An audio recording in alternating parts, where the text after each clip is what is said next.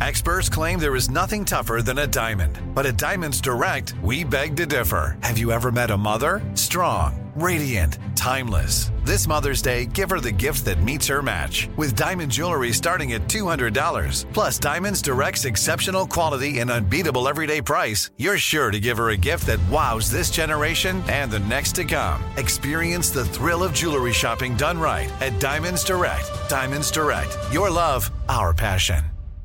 Enjoy all your favorite sports like never before at BetMGM. Signing up and playing is so easy. Simply sign up using code Buckeye and receive up to $1,500 back in bonus bets if you don't win your first bet. When you register with BetMGM, you can get instant access to a variety of parlay selection features, live betting options, and the best daily promotions in the business. And with BetMGM at your fingertips, every play and every game matter more than ever. Place your moneyline, prop, and parlay bets with the king of sportsbooks today. Sign up using code Buckeye and receive up to $1,500 back in bonus bets if you don't win your first bet. That's right, up to $1,500. Again, sign up using code Buckeye and receive up to $1,500 back in bonus bets if you don't win your first bet. BetMGM and GameSense remind you to play responsibly. 21 plus and present in Ohio. Subject to eligibility requirements. Rewards are non-withdrawable bonus bets that expire in 7 days. Gambling problem? Call 1-800-GAMBLER in partnership with MGM Northfield Park. That's 1-800-GAMBLER. This is your moment, your time to shine, your comeback. You're ready for the next step in your career, and you want an education employers respect. So you're not just going back to school, you're coming back with Purdue Global. Backed by Purdue University, one of the nation's most respected public universities, Purdue Global is built for people who bring their life experience into the online classroom. Purdue Global, Purdue's online university for working adults. Start your comeback today at purdueglobal.edu. When you buy Kroger brand products, you feel like you're winning. That's because they offer proven quality at lower than low prices. In fact, we guarantee that you and your family will love how Kroger brand products taste, or you get your money back. So next time you're shopping for the family, look for delicious Kroger brand products, because they'll make you all feel like you're winning. Shop now, in-store, or online. Kroger, fresh for everyone.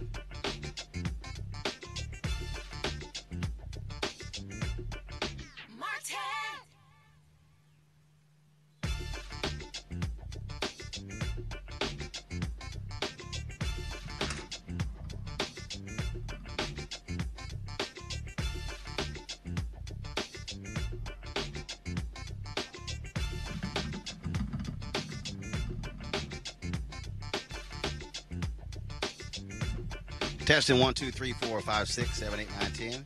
How's that? All right, testing 1, 2. I'm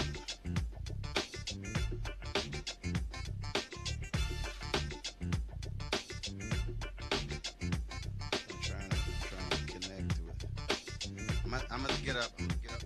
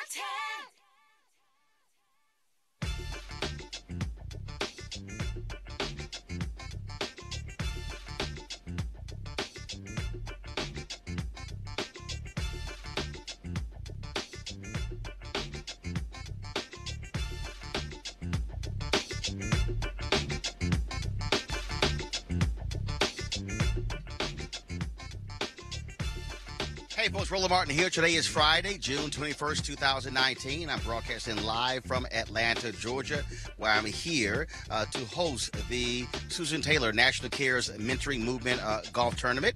But, of course, the show must go on, and so I decided to do the show from outside. It's a gorgeous day, a little warm, but it's all good. On today's show, civil rights leaders demand justice for James Weaver after an off-duty Stockton police officer points a gun at him. Weaver will be joining us right here to tell his story. Also, another officer involved with shooting where a black man shot and killed in South Bend, Indiana. Mayor Peter Buttigieg, of course, who's running for president on the Democratic side, he had left the campaign trail to return to the city to address what is going on in that particular city. Also, speaking of the candidates, all the Democratic candidates are in South Carolina for the South Carolina Democratic State Convention tonight as we speak. Congressman Jim Clyburn is having his huge statewide fish fry. Well, all of them will be there. He's also saying he's quite surprised that Senators Cory Booker and Kamala Harris are not leading in South Carolina, where nearly 50% of all voters are African American. What is going on with their campaigns? Also, Congressman John Lewis comes to the defense of Vice President Joe Biden after his comments with regards to segregationist Senators Jim Eastland as well as Talmadge. And so we'll tell you what Congressman Lewis had to say about that. Is your diet killing you? The Minister of Wellness is here to help you sort through all the issues when it comes to getting you healthy. And also, what the hell's wrong with Larry Elder? He literally went on Fox News and said that no Republicans own any slaves. Can he read? This is the same man who wrote a book called Stupid Black Man. How about Stupid Larry Elder? Folks, it's time to bring the funk on Roland Martin Unfiltered. Let's go. Whatever the biz, he's on it. Whatever it is, he's got the scoop, the fact, the find. And when it breaks, he's right on time and it's rolling. Best believe he's knowing. Putting it down from sports to news to politics. With entertainment just for kicks, he's rolling. It's on go, y'all. It's Roland Martin, yeah. Rolling with Roland now. He's funky, he's fresh, he's real, the best, you know he's Roland Martin now.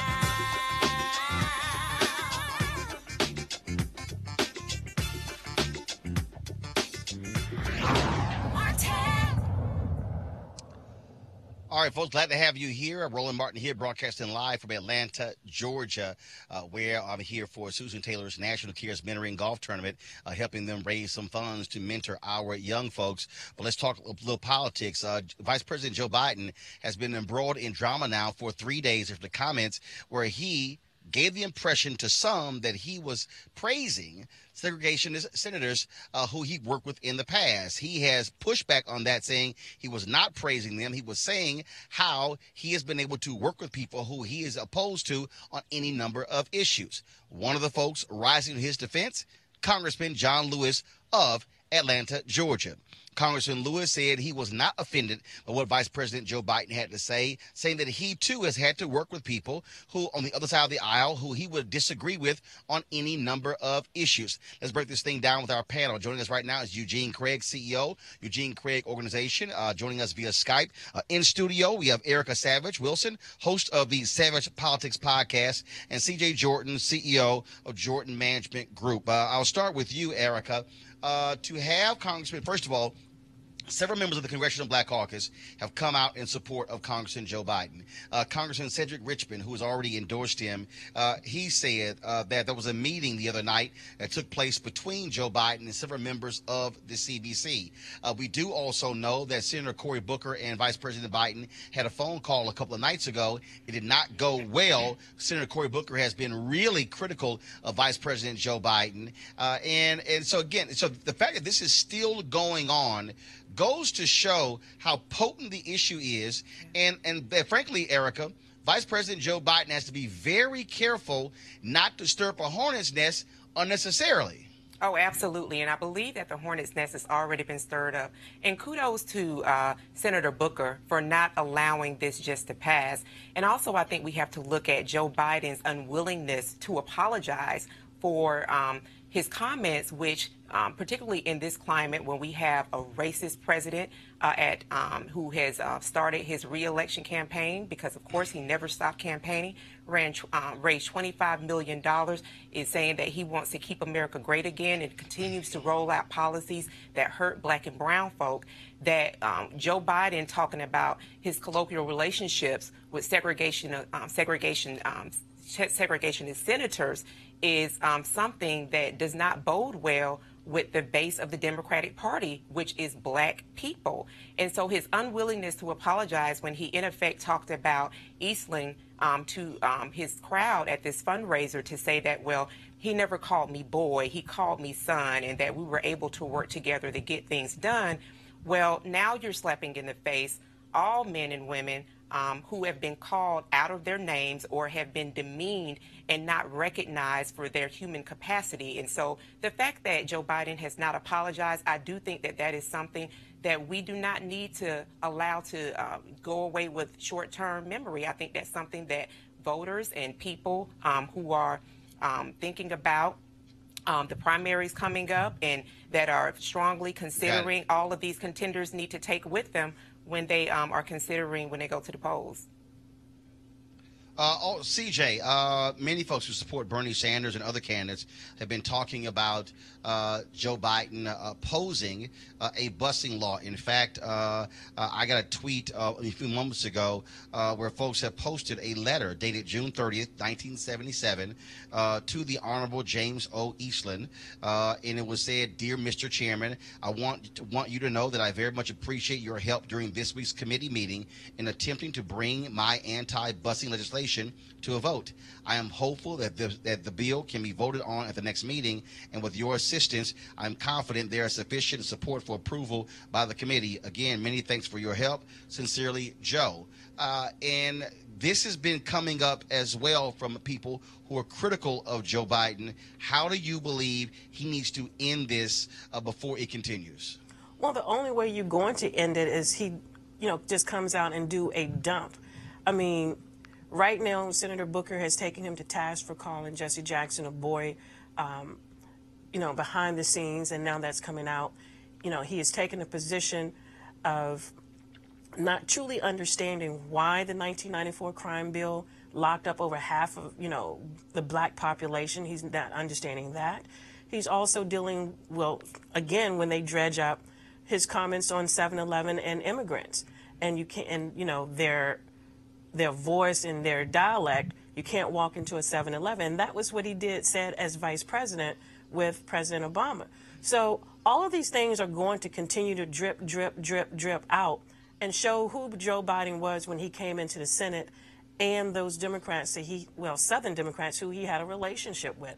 And the question becomes for him and his team, when should we just do a midnight dump and just get it over with?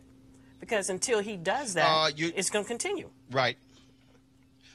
Eugene, again, the fact that this continues to go on, and at first, again, you had Congressman Jim Clyburn, Congressman Cedric Richmond speak on this issue. Now you have Congressman John Lewis. If you're the Biden campaign, you want this thing put to bed so you can begin to focus on the issues. And do you believe that he is able to get past this? Or as yesterday, as one of our guests said, look, if you're Cory Booker, you need this because, frankly, it's giving his campaign life. It's giving Cory Booker's campaign life. I mean, my prediction was that by fall, Cory probably just be focused on his reelection for U.S. Senate. But it's given his campaign dramatic life because now he's seen as taking on the front runner. He's seen as being a David fighting a Goliath. If I'm Team Biden, I think, look, you just simply issue an apology. It's a misunderstanding, maybe even a misquote, a miscommunication, and keep moving forward. I think nobody questions Joe Biden's commitment to civil rights or voting rights. I don't think anybody questioned John Lewis or Jim Clyburn or Cedric Richmond, who are all, strong African-American leaders that have, stood up to Trump, that have stood up to, hardened racists and segregationists that are still sitting in the United States Congress today. But the thing is this, at this point in time, you have a media circus, and the only way to deal with the media circus is to simply just apologize, move forward. We live in a 24-hour news cycle. We live in a news cycle where stories last a day. We'll be on to the next story if they don't keep stretching out with Joe fighting this.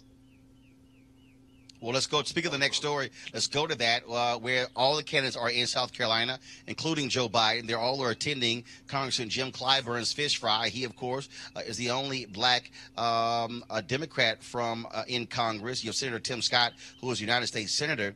And so everybody is there for the fish fry of Congressman Jim Clyburn. He made some interesting comments today in an article in Politico where he said he is very surprised that Senator Cory Booker and Senator Kamala Harris have not been able to catch on in South Carolina. Nearly 50% of all voters in the Democratic primary there in South Carolina are African American. Everyone assumed that South Carolina was going to be the place where a Senator Kamala Harris or a Senator Cory Booker could really pull away with a win. But the reality is, right now in the polls, as you look at it, you have Joe Biden leading among black voters. Bernie Sanders is second among black voters. You have Elizabeth Warren. Then you have Kamala Harris. Then you have Pete Buttigieg. Cory Booker is around 4% among black voters.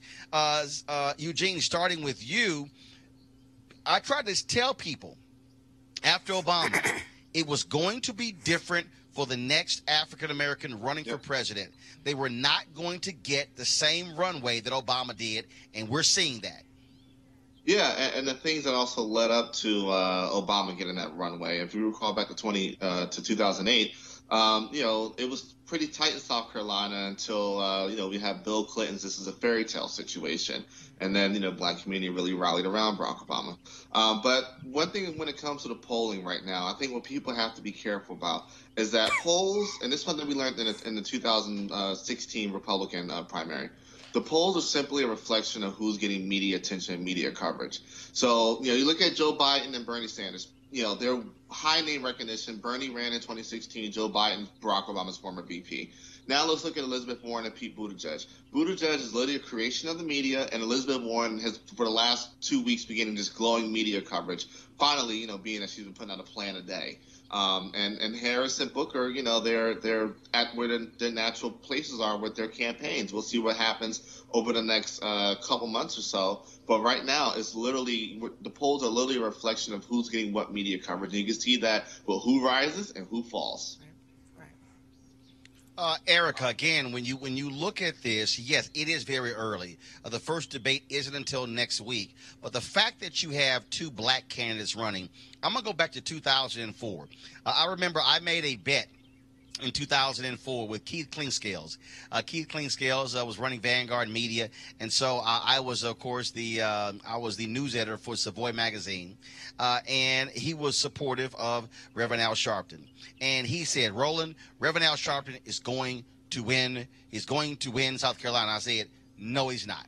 I said, Reverend Al Sharpton has no shot at winning South Carolina. I said, Kara Mosley Braun has no shot at winning South Carolina. I said, black voters are smart. Black voters are going to sit there and say, who do I think can win in the general? That's what I think that you're seeing right now with the current polling numbers. Booker and Harris are going to have to prove themselves to black voters. But black voters are saying, I want to beat Trump. And look, who do I think can beat Trump? Right now, they're saying Biden, Sanders, Warren.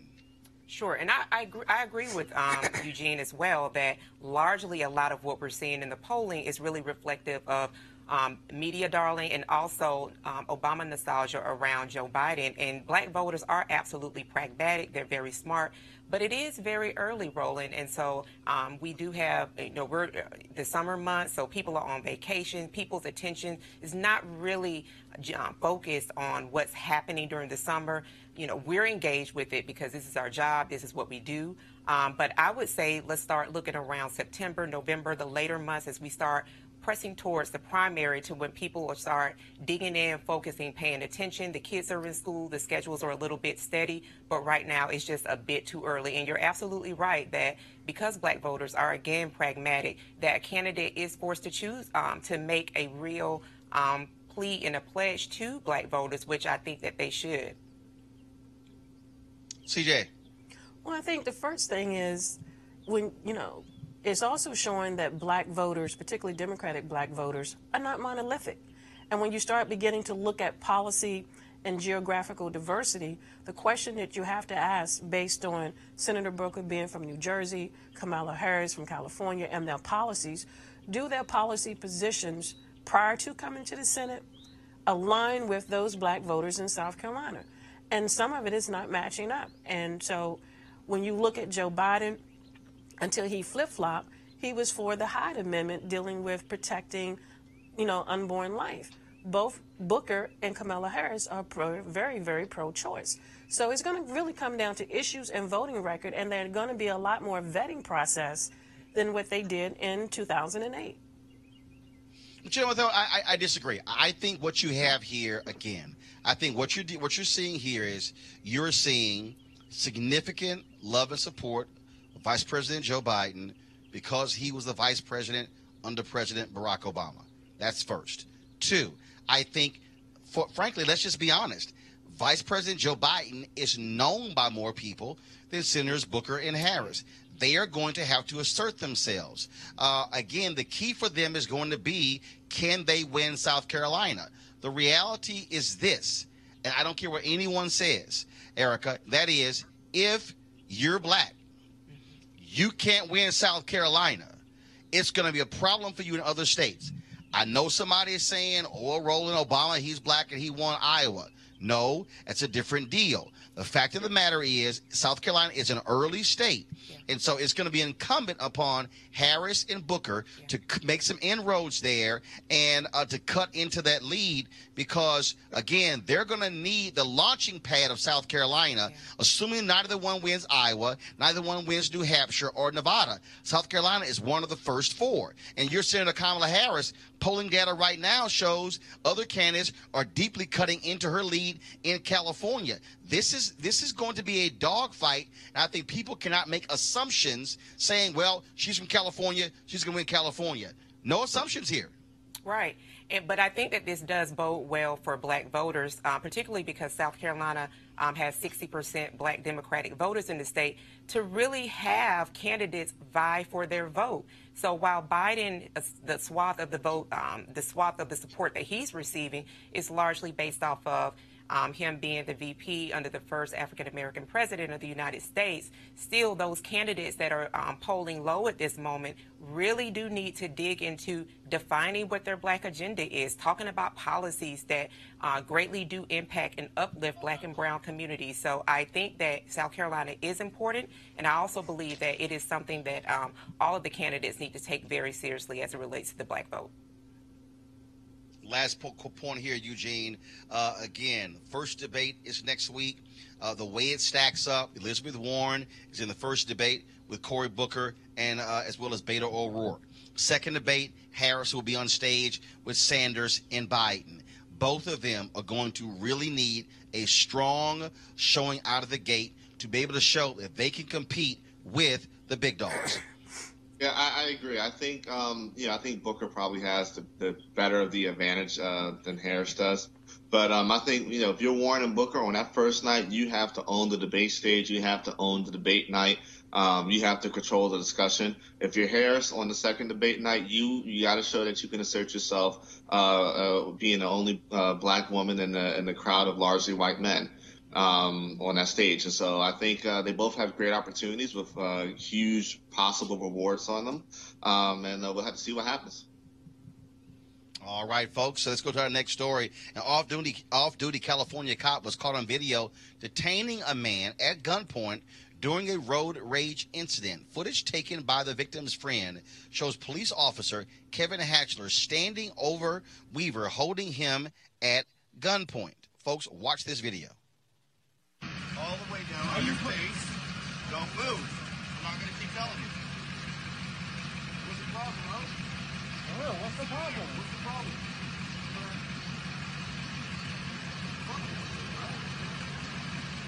Hey, record this shit. Hold a second. Hold a gun on me. No fucking reason. You're trying to run me off the road and pull a gun out of me? You're a cop? Right there. You're a cop? What's your badge number? What's your badge number? Legally, you gotta give me your fucking badge number. Give me the badge number then.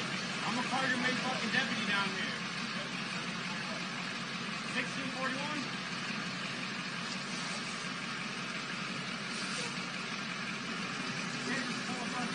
You can't swerve your car. I didn't swerve my car. You did. I got over. Okay. You seen my blinker on. You didn't want to let me over.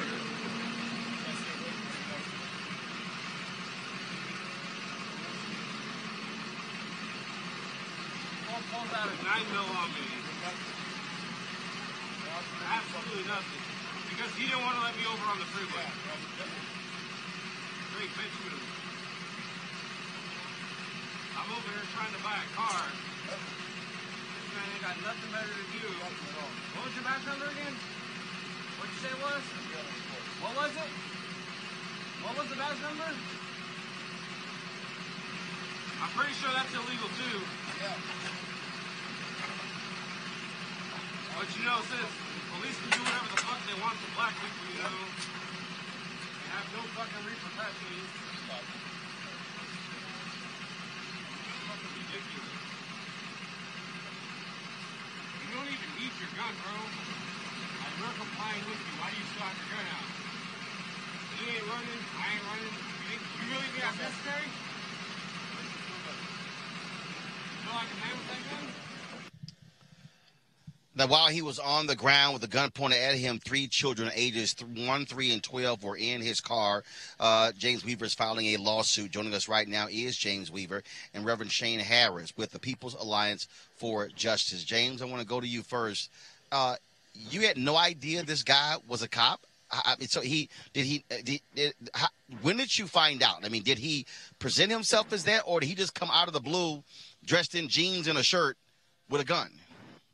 I found out he was a cop after I was on the ground at gunpoint, basically. That's when I found out he was a police officer. Why did he stop you, and why were you on the ground?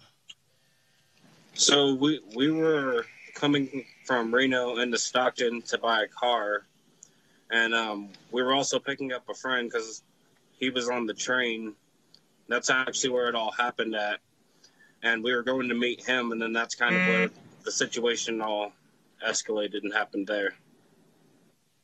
Right, but what I'm saying is, why did he stop and detain you?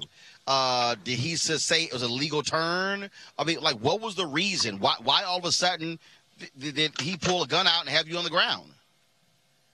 He said that I swerved and tried to hit him, and I was driving erratically.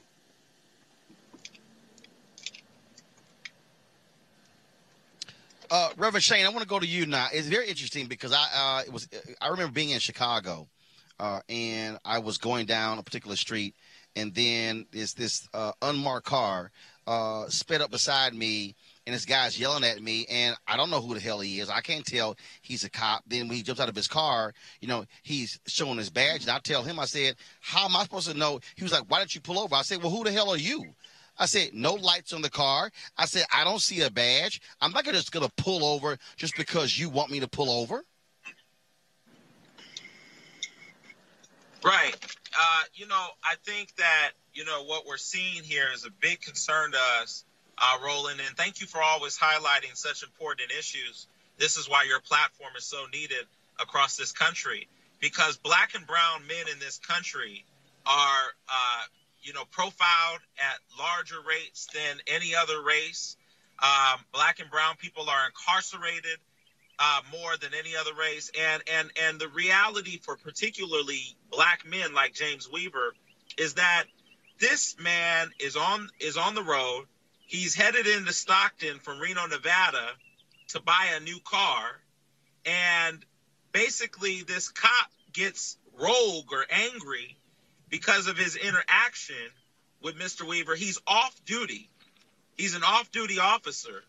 And he waits until Mr. Weaver gets to the location he's going to after driving behind him for more than a mile. And here's the thing. Off-duty cop is not supposed to even approach someone unless it's a complete emergency. He had at least a mile worth of time to call backup and be able to get some other backup actual on-duty officers with him. So he gets out of his car. James gets to the scene, and James is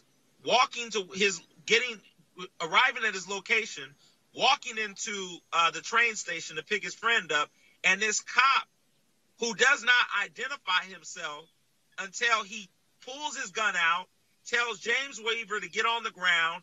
James is seeking answers about who this man is. I mean, why is it that we are in a society where we're not able to tell the difference between a robber and a cop? he doesn't know who this man is, and all the way until after James gets on the ground, which I don't know if I would have done, Roland. Then does this cop tell his friends and the other people in the car, his niece, that he's a cop? I mean, this is really egregious and very scary when you are in this kind of society where you are not able to even know the difference between a robber and a cop in this particularly off-duty situation. This cop should have called the police, James, should have called those on duty, right, and should have had some kind of process of ensuring his safety and the safety of James Weaver, but instead used his rogue, angry nature and his position of power as a cop to go after James Weaver. James, I understand that you're filing a lawsuit? Yes. And when will that take place? I'm not too sure yet. It's still in the progress at the moment. Well, first of all, we're certainly glad that. I'm sorry. Go ahead, Reverend. Yeah, Attorney Stephen King here in Southern California is actually going to be taking on James Weaver's case, and I believe that Attorney King is going to be coming up to Stockton area to meet with Mr. Weaver and do a press conference with Mr. Weaver in announcing the lawsuit. Real quick before we go, I think this is very important. We have spoken to the mayor as well as the police chief. Our Stockton, Sacramento leadership of the People's Alliance for Justice, Chris Adams and others, are up there dealing with that. And the real fact here that was really concerning to us, Roland, was the fact that this actually was confirmed by the mayor, by the leadership of the city, the police chief, that this cop was in fact off duty, that this cop, was in fact, didn't really have a whole lot around this. James Weaver goes back to Reno, Nevada, where he lives. He was coming to Stockton to buy his car. The cop obviously charged him or sought to charge him with assault with a deadly weapon, which was his car. And that charge was dropped. James Weaver found out that charge was dropped when he traveled back from Stockton a week later for his court hearing date to find out from the clerk that he didn't need to be in court because there was no reason to be there. There's no charges on his file. And then to find out from the district attorney through media that the charges had officially been dropped, So we believe that even though this is not a big money case, we know that Attorney Ben Crump and D.L. Hewley, who we think pushed it out there, we know this is not a big money case. This is about racial profiling in this country. What happened to the family in Phoenix? Egregious. And this is the kind of platform that we need to ensure that people understand that you cannot do this to young black men in this country. And if you do it, we're going to be there to stand up for justice, and we're going to be there to organize.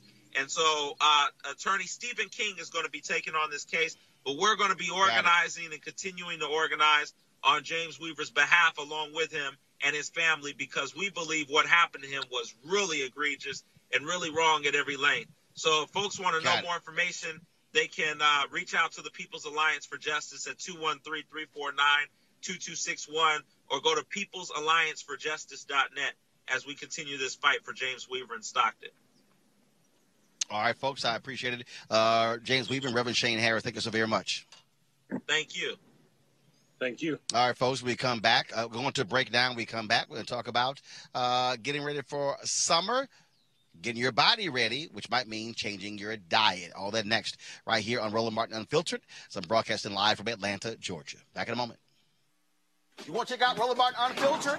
YouTube.com/Roland S. Martin. And subscribe to our YouTube channel. There's only one daily digital show out here that keeps it black and keep it real. It's Roland Martin Unfiltered. See that name right there? Roland Martin Unfiltered. Like, share, and subscribe to our YouTube channel. That's YouTube.com/Roland S. Martin. And don't forget to turn on your notifications so when we go live, you'll know it. All right, folks, they're back. MarijuanaStock.org has another great investment opportunity. If you were lucky enough to invest in their last crowdfunding campaign, you know they raised a lot of money in just a few months investing in legal marijuana farms. Those initial investors now own shares of a publicly traded company, And of course, they're excited by that. Now they have a new investment opportunity that is as good, if not better, than the last. I'm talking about industrial hemp CBD. For those who don't know, the hemp plant is a cousin to marijuana, of course, and then it has a higher concentration of CBD, which means hemp CBD gives you all of the medical benefits of marijuana without getting you high. Now, until recently, hemp farming was practically illegal in the U.S. and heavily regulated by the DEA. However, that changed with the 2018 Farm Bill, making it legal to grow hemp CBD in the U.S.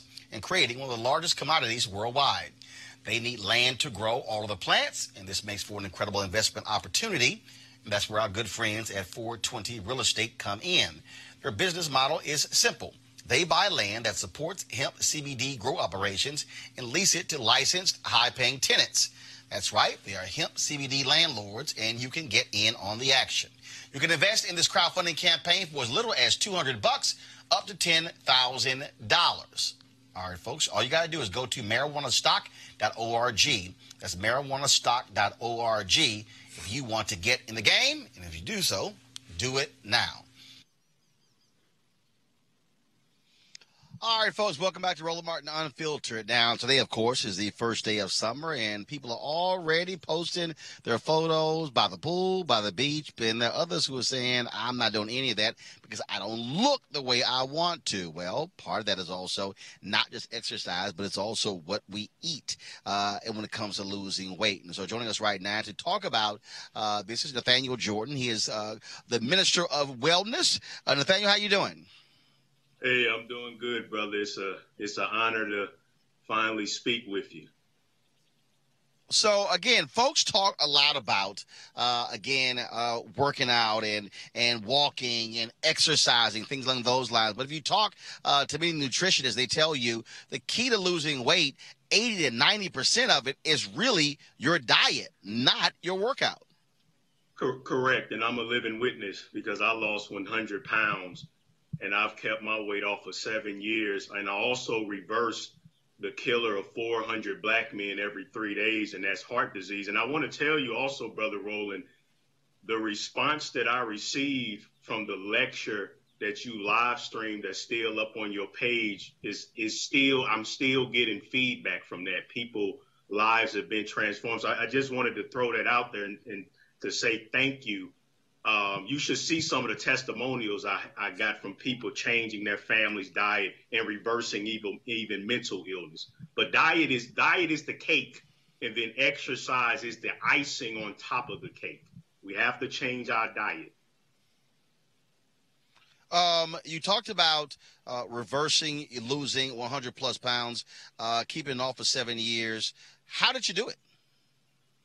I learned about the 12 components of food addiction. The reason why we all want to be lean and healthy, but we're struggling to achieve that is there are 12 components of food addiction. The foods that we're addicted to, let's be honest, they're more addicting than crack cocaine.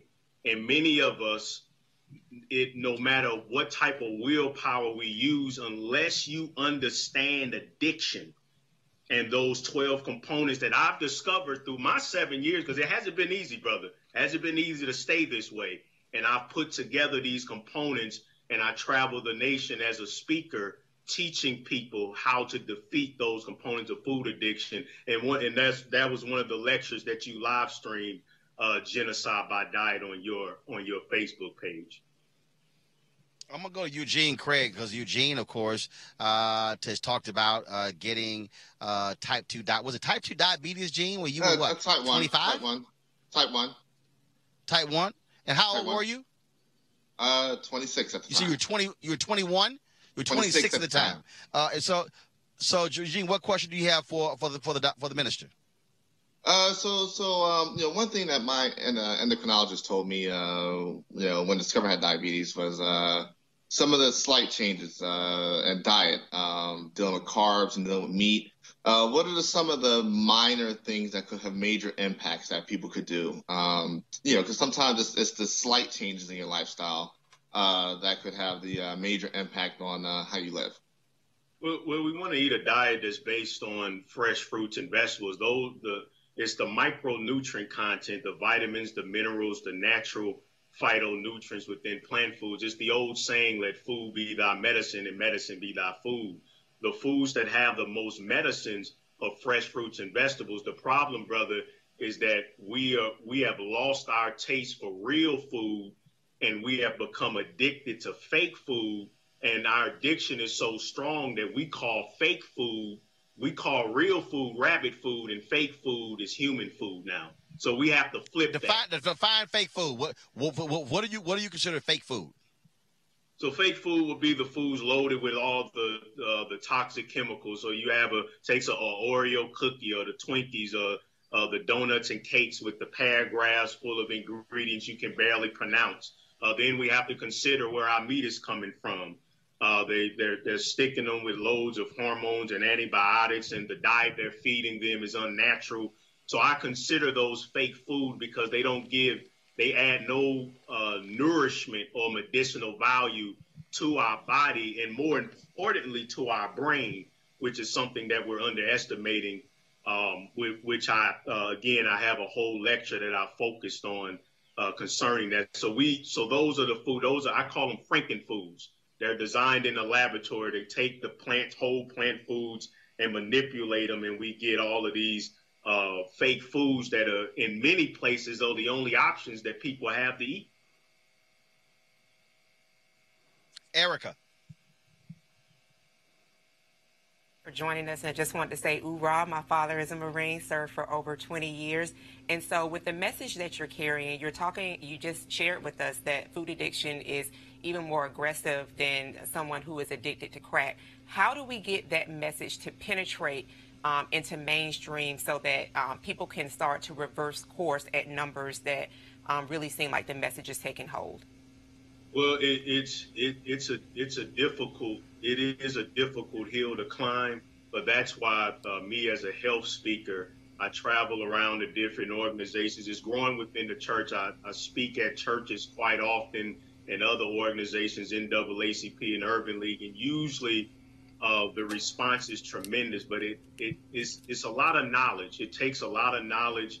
I have signature programs that I teach that really focus on empowering people so they can believe that they can do it, because a lot of people have lost hope. They don't believe that life is worth living without eating barbecue ribs and fried chicken. And I know this because I posted videos on very large platforms, even when I did the live stream with you, Brother Roland, because the video I did with you, it got a combined over 100,000 views. And even within the comments, you still have, unfortunately, a lot of naysayers who just don't want to accept the fact that what we eat could even affect our emotions and could even affect how we treat each other and how we feel. So it's an uphill battle, but I'm fighting that battle. I was out in D.C. working with Rock Newman. That's how I got connected, to have the honor to have that whole live stream posted on your page, and I had helped him. But even he'll tell you the battle with food addiction is serious. I don't know anybody who has these 12 components like I do. And that's why I appreciate you all's help in giving me these type of platforms to let people know that, hey, I've reversed heart disease. I lost 100 pounds. I've kept it off. I'm 7 years strong, and I have the knowledge to help you all to get off what I call the death train. CJ, final question from you. I think one of the things I would love to know, when people talking about the fruits and vegetables, because I grew up on a farm, and the fact that they would have to convert back to using that as a primary means, particularly for women, there often comes a pH imbalance. What do you share with folks as they're beginning to restructure their eating habits and natural ways to stabilize their pH balance for women? There's definitely a period of detoxing that we have to go through. That's actually one of the components of overcoming food addiction, is the withdrawal and the change that goes on in the body.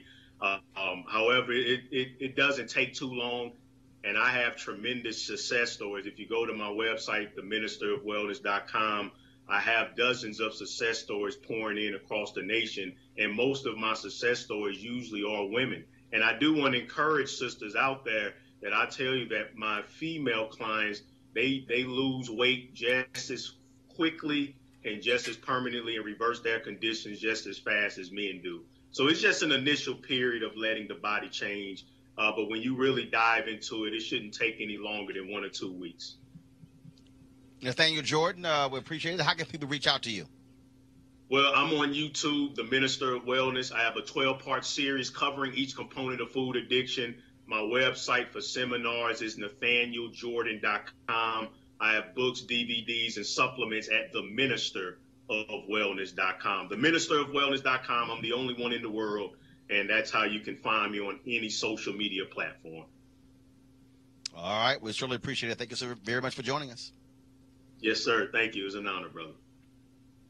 All right, folks, going to a break right now. We come back. Where are the black people going in Chicago? They're losing their black population. We'll discuss that next. Roland Martin Unfiltered. Back in a moment. Hey, fam, I want you to like, share, and subscribe to our YouTube channel, youtube.com/Roland S. Martin. And don't forget to turn on your notifications.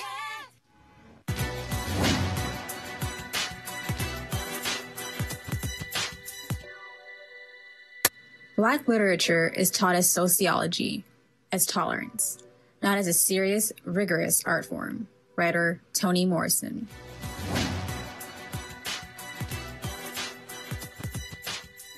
Okay, all right. Yeah. All right, folks, let's talk about what's happening in Cook County. According to the U.S. Census, they're continuing to lose black people and white folks. The Hispanic and the Asian population continues to grow. At 1.2 million, African Americans still make up. Cook County is still the largest county of African Americans in the country, but they lost 75,000 African Americans in the last year. So what's going on there? I want to talk about this with our panel. Eric, I want to start with you first. The reason that this is important because now what you're talking about a shift in terms of control of cities and counties. You look at Washington, D.C., of course, used to be known as Chocolate City. It's barely Mocha City right now. And so even though you have a black mayor, the reality is this city is changing. Right. Now, the benefits of that, you're seeing African Americans who are moving into Prince George's County and Montgomery County, but population shifts where you've had significant black population also is going to lead to changes in those places. And so Chicago has to figure out what do they do about this. Clearly, a lot of people I know personally people who are leaving because of the violence in that city. Also, for some folks, it's the cold. But we're also finding, Erica, a lot of black people who are leaving northern and Midwest cities, returning home to their southern roots. Absolutely, Roland. And you know why? Because it's more economically advantaged for those families to do that. So listen, you mentioned Chicago and D.C. D.C. is one of the number one, it's leading in gentrification, and it's on steroids, particularly when you start thinking and talking about opportunity zones, which the mayors across the 50 states had to assign 25% of land for those, for people to come in for those opportunities to really gentrify neighborhoods. So going back to what we're seeing happen in Chicago, you've got 4 neighborhoods. I was reading a report today. You have 4 neighborhoods that were historically black and brown neighborhoods in Chicago that are now unrecognizable.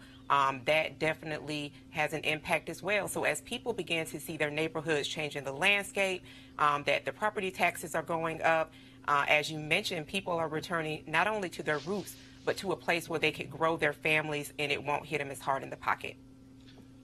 Eugene, the point that she makes about economics is really critical because the reality is when you talk about living in the Northeast, living in the Midwest, a lot more expensive than it is living in the South. When you look at the price of homes, things along those lines, let's also be honest, when you look at some of these states like Texas, where you have no state income tax, black folks are saying, you know what? Yeah, those states might be different. They might be deemed red states, but for many of us, that's home. Yeah, and the other part of it is that a lot of these states have growing economies in comparison to a lot of the states that they're leaving. Illinois is from a broader standpoint, is in a fiscal crisis year in, year out. In particular, Cook County, with a lot of the redevelopment, the home prices are rising, but the economic opportunities aren't rising. And so what you're seeing is that you're seeing, Atlanta become what, Detroit was. You're seeing what a lot of cities in Texas become what the North was, 50, 60 years ago for Black people. And so it's a lot of it, a big part of it is economic. A big part of it is the accessibility of economic opportunities and cost of living. CJ, this also has an impact on politics. One of the reasons that you're seeing Reverend William Barber and others push so hard in these southern states because they want to ensure that Black populations are being able to benefit from these population shifts. And we better understand that moving for economics is one thing, but we want to ensure that our power is also not diluted while that happens. Well, the one thing that data also showed was the increase of Hispanic growth also in southern states and in southern cities like Atlanta, like in North Carolina. And so, the African American community, we really need to have a discussion amongst ourselves of what does this browning of America mean for us when we have been the majority minority? Because we're going to be not the majority minority anymore. And how do we continue to progress and get our community move ahead? First of all, we're not the majority. First of all, we're not the majority minority right now. I mean, for actually, the Latino population is larger than that of the African American population. So that's the way it is right now, anyway. Well, but again, what I was saying is, how do we come together to really deal with the transformation of this population shift? Because we have been the majority minority for a long time, and so now we have not. No, we lost that a while ago. Again, I was saying, Roland, for a long time we were, but that population shift is happening.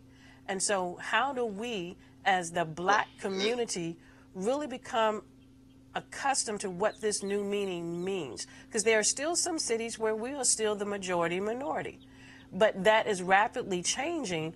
And how do we, when we start looking at losing our electoral clout, the shifting to more Black Hispanics running that might not identify with the Black American experience. So we must have a true conversation as the population shift begins to happen. CJ, I'm sorry. What are you talking about? What am I talking about was the data that you just talked about. Hold up. One second. There are more Black members of the Congressional Black Caucus today than there have ever been in history, Eugene.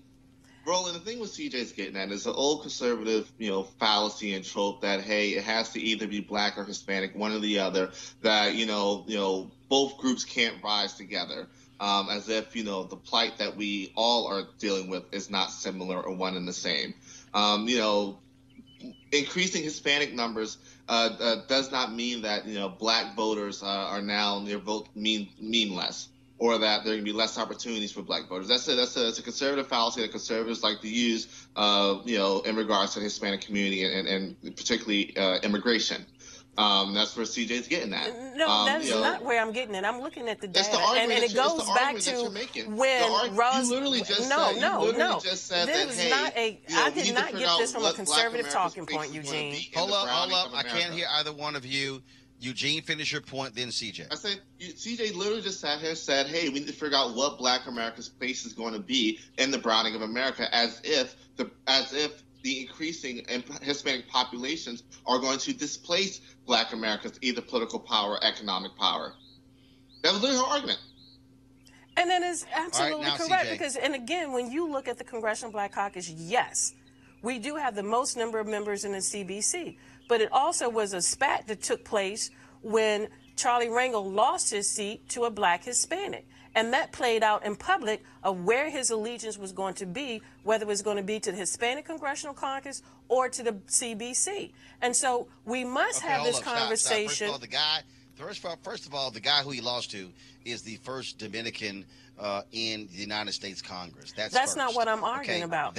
Hold up. But what my point is, that congressional district also changed. Look, and that's about, again, goes to the shifting of demographic population shift. Wait a minute. You got Sanford Bishop is the member of Congress from Georgia with a significant white population in his district. So the bottom line is this here. What's going to happen is when we talk about population shifts, what it also boils down to are African Americans voting our numbers to ensure that we're maximizing our power. That, to me, I think what has to happen. I got to go to my next story. I meant to mention this earlier, and that is Pete Buttigieg is having to deal with the shooting there in South Bend, Indiana. According to police reports, the officer was responding to a call regarding a suspicious person going through cars downtown. He found Eric Logan partially inside a vehicle in the parking lot of Central High School apartments. The officer says he approached the officer. The officer says he approached the officer with a knife raised and was then shot. Now, there's no body camera video. The name of the officer who shot Eric Logan has not been released, but he has been placed on administrative leave. The fact that this happened, Eugene, Buttigieg had to come off of the campaign trail to address this issue, and people have also been critical, saying, wait a minute, Buttigieg, why didn't you have body cam videos in your police department? And I saw one tweet where somebody said, how are you espousing policies to be president that you haven't even implemented as a mayor? Yeah, I mean, and the thing about it is this. Mayors have the most direct, localized control of police departments. A mayor wants their police department to have body cameras and body cameras that don't turn off. They can have it. Right. They can mandate that it's policy that, hey, you turn off your body camera, you get an automatic suspension. You turn off your dash cam, you get an automatic suspension. The fact that this officer's name has not been released yet, but we have a dead citizen, is egregious. I think, next week when, folk are on the debate stage with them, they need to directly question them about it. They need to directly ask questions about, hey, why haven't you released the name of this officer yet? Folk are correct. You cannot, on one hand, espouse policies of what you want to do to a nation that you won't even do in your own city. Yeah. Erica. Yeah, and just what Eugene said. So mayors have the power, and they oversee housing, transportation, fire, and police departments. So he does not get a hand clap of praise, a slow clap. This is literally his job. And the fact that in the piece reading today, that he talked about when he went and spoke with people in the community, he felt like, and I'm paraphrasing a bit, that it was really a good idea to really communicate what happened with people that are in his community. This is his job, and so honestly, I am very now more curious about, number one, why he's running. What is the interest that he has in the American people when he doesn't seem to be connecting with his own community that he was elected to do? CJ, your thoughts? Well, my curiosity is the fact that why did it take a police shooting for him to even show up in the black community in the first place, when there's plenty of reports that African Americans in his city have not seen him, much less, he hasn't showed up. So the question is, where has he been since he's been mayor in the black community? Where's Pete? Because he hasn't been showing up until shooting. All right, folks, I got to go. This is my last story. And you know what? We might as well deal with Stuck on Stupid to end the week. And he always does this. So on Fox News. So first of all, here's what you have right now. You get a whole bunch of Republicans, Dinesh D'Souza and others, who want to make the argument that racism and slavery and Jim Crow was all Democrats. And it was all because of Democrats. So Larry Elder, of course, the one who wrote a book called Stupid Black Men, sounded like a stupid person when he went on Fox News and said this. We need affordable health care. Right. So he's basically saying what you said about stop living in the past. Let's move forward and focus on how we can improve. And then also, you had Burgess Owens, who, the athlete, the Oakland Raider, he was in there and he said, listen, I used to be a Democrat. He said the party, that is the party of slavery. And when I did some investigating, I realized that's why I need to leave the party. And he also said that we need to focus on black children doing better on test scores. And he mentions what's happening in the state of California. Well, that's right. Only about 5% of white people have any sort of generational connection to slavery. The government did not own slaves. Republicans did not own slaves. Democrats owned slaves. Democrats founded the KKK. Democrats opposed the 13th Amendment, the 14th Amendment, the 15th Amendment. As a percentage of the party, more Republicans voted for the Civil Rights Act of 1964 than did Democrats. Maybe Democrats ought to sue themselves for reparation. CJ. Are you, as a black conservative, are you embarrassed by Larry Elder? I mean, there are some things I agree with Larry on and some things I disagree with Larry on. But are you consistently embarrassed by him sound like a damn fool? Well, depending on what the subject matter is.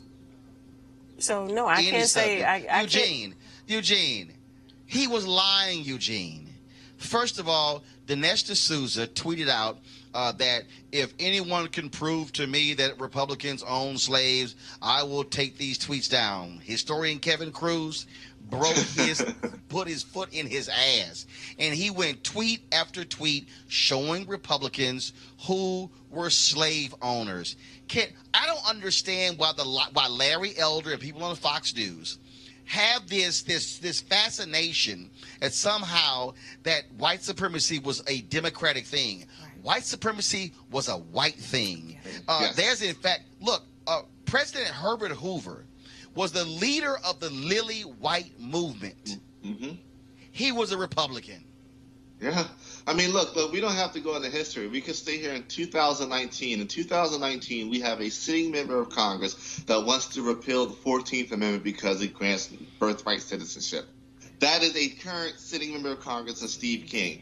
And I'll answer your question. As a black Republican, as a black conservative, hell yeah, I am absolutely every day embarrassed by Larry Elder and a lot of other folk that get airtime on Fox News. It's absolutely embarrassing. It's embarrassing to the black community. The thing is this. There may be hard for folk to directly tie their ancestry to direct slave owners. But I put it like this. Every single white person in America has benefited from the institution of slavery and the way a lot of policies and economic opportunities are applied today. If we didn't have the economic history that we have here in this country, there'd be no need for set-asides. We wouldn't have to have this conversation. But because of redlining, because of the need of things like the Fair Housing Act and the Voting Rights Act and the Civil Rights Act, here we are today. Erica, it's a lie. Republicans did own slaves.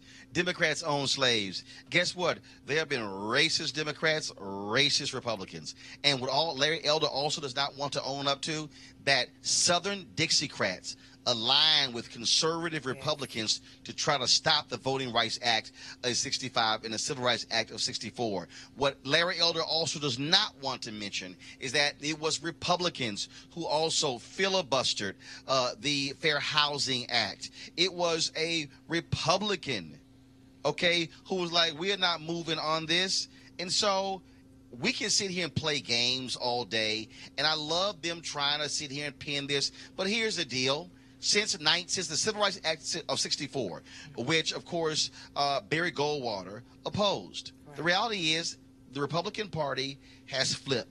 The Republican Party today is the opposition party. They are against civil rights. They are against affirmative action. They are in support of voter suppression. They consistently advocate for policies that denigrate, degrade, and actually limit the future of African Americans. It's just a fact. Erica, go ahead. Absolutely, Roland, and you said it perfectly. And we saw this mass exodus of Republicans, starting back in the late 40s and continuing on to the 70s and 80s. As you mentioned, they are Dixiecrats. LBJ said that after signing both of those historical acts that you named, one of which has been gutted back in 2013, that provides voter protections, particularly for black and brown communities, that he knew that he had delivered, he delivered the vote and lost the South to Republicans. So honestly, this is less about party. This is about slave owners who were white women and men. And so that is something that needs to be accounted for. But what is very unfortunate is that we're living in a climate of sound bites, and so that there are people that don't really care about the context or that don't have the historical context to understand that this has never been about party. This has always been about upholding whiteness. Well, what you got is Fox News will never have somebody on the opposite side to actually provide those facts, which are critically important. And so they'll trot out the Burgess Owens of the world. They'll trot out Larry Elder. They'll trot out Candace Owens. They'll trot out all of those people, none of them who seem to have ever actually read a book to understand what the truth is when it comes to policies in this country. And so the operative word in white supremacy is white. Yep. And folks need to understand that. And again, if any of y'all out there, if you are a conservative and you want to disagree with me, fine. I want you to go type in Google Herbert Hoover and the Lily White Party. That was a faction of the Republican Party that aligned with the KKK, and they wanted nothing to do with black people. Herbert Hoover was one of the most racist presidents in American history. He was a Republican, and he was followed eventually by a grand racist in Woodrow Wilson, who was a Democrat. You know what that means? Two white men, one Democrat, one Republican, both of them were racist. That is simply our reality. All right, folks, I have got to go. Want to thank Eugene. Want to thank Erica. Want to thank CJ. Folks, we're broadcasting live from Atlanta. Tomorrow I'm going to be playing in a golf tournament. I'm the host of it. And all the money we raise goes to support Susan Taylor's National Cares Mentoring Project. And so what's going on, we're going to be tomorrow 8 a.m. Out at Wolf Creek Golf Club, 3000 Union Road in Southwest Atlanta. You can come on out. If you want to register, you can do so. It is for their University for Parents. And so we are looking forward to having a good time out there. Susan called me and she said, Roland, can you please do this? I said, look, when Susan Taylor calls, you answer the phone. And so that's why I'm here in Atlanta. And so it is a gorgeous day out here in Atlanta. A little warm, but I'm from Houston, so it's no big deal. But if you want to support Roland Martin Unfiltered, folks, we're all about presenting you news and information you're not going to get anywhere else. We're all about, of course, empowering you as well. And so to support us, we want you to go to RolandMartinUnfiltered.com. Join our Bring the Funk fan club. And if you join the fan club, you get discounts to books and other items on my website. If you have signed up via Cash App, if you have not gotten your promo code, shoot us an email. We'll get it to you as well. Our goal is to get 1,000 new fan members by the end of June. And so our goal is to get folks to contribute $50. It can be $5 a month. It could be at one time. You can do it over the course of a period, several months. But if you also want to give more than that, that's fine as well. But what we're trying to create here is an independent black media company that speaks to our issues and our concerns. So that's why we are here. And so please support us at RolandMartinUnfiltered.com. All right, folks, I got to go. I shall be back in the studio on Monday. Looking forward to it. And again, be sure to support Susan Taylor's National Cares Mentoring Project. For everybody back there in D.C., hope you have a fantastic weekend. Talk to you guys later. Holla!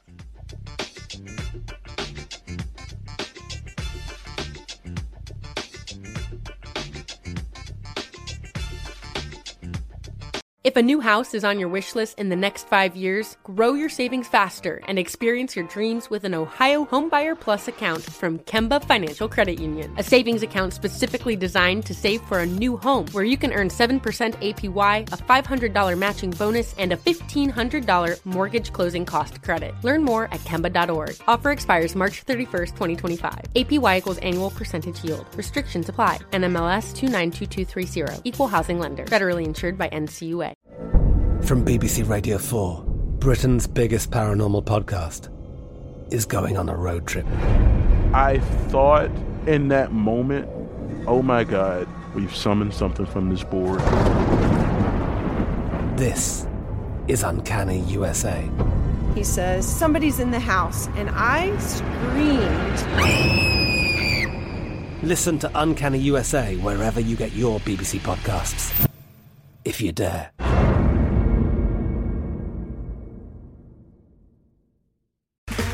Okay, round 2. Name something that's not boring. A laundry? Ooh, a book club. Computer solitaire, huh? Ah, sorry, we were looking for Chumba Casino. That's right, ChumbaCasino.com has over 100 casino-style games. Join today and play for free for your chance to redeem some serious prizes. ChumbaCasino.com. No purchase necessary. Void where prohibited by law. 18 plus. Terms and conditions apply. See website for details. Xfinity has free premium networks for everyone this month, no matter what kind of entertainment you love. Addicted to true crime? Catch killer cases and more spine-tingling shows on A&E Crime Central. Crave adventure? Explore Asian action movies on Hi-YAH. Searching for something extreme? Check out skating, snowboarding, and more on Fuel TV Plus, the global home of action sports. And find crowd-pleasing bops on iHeartRadio's Hit Nation playlist. There's new free shows and movies to love every week. Say free this week in your Xfinity voice remote.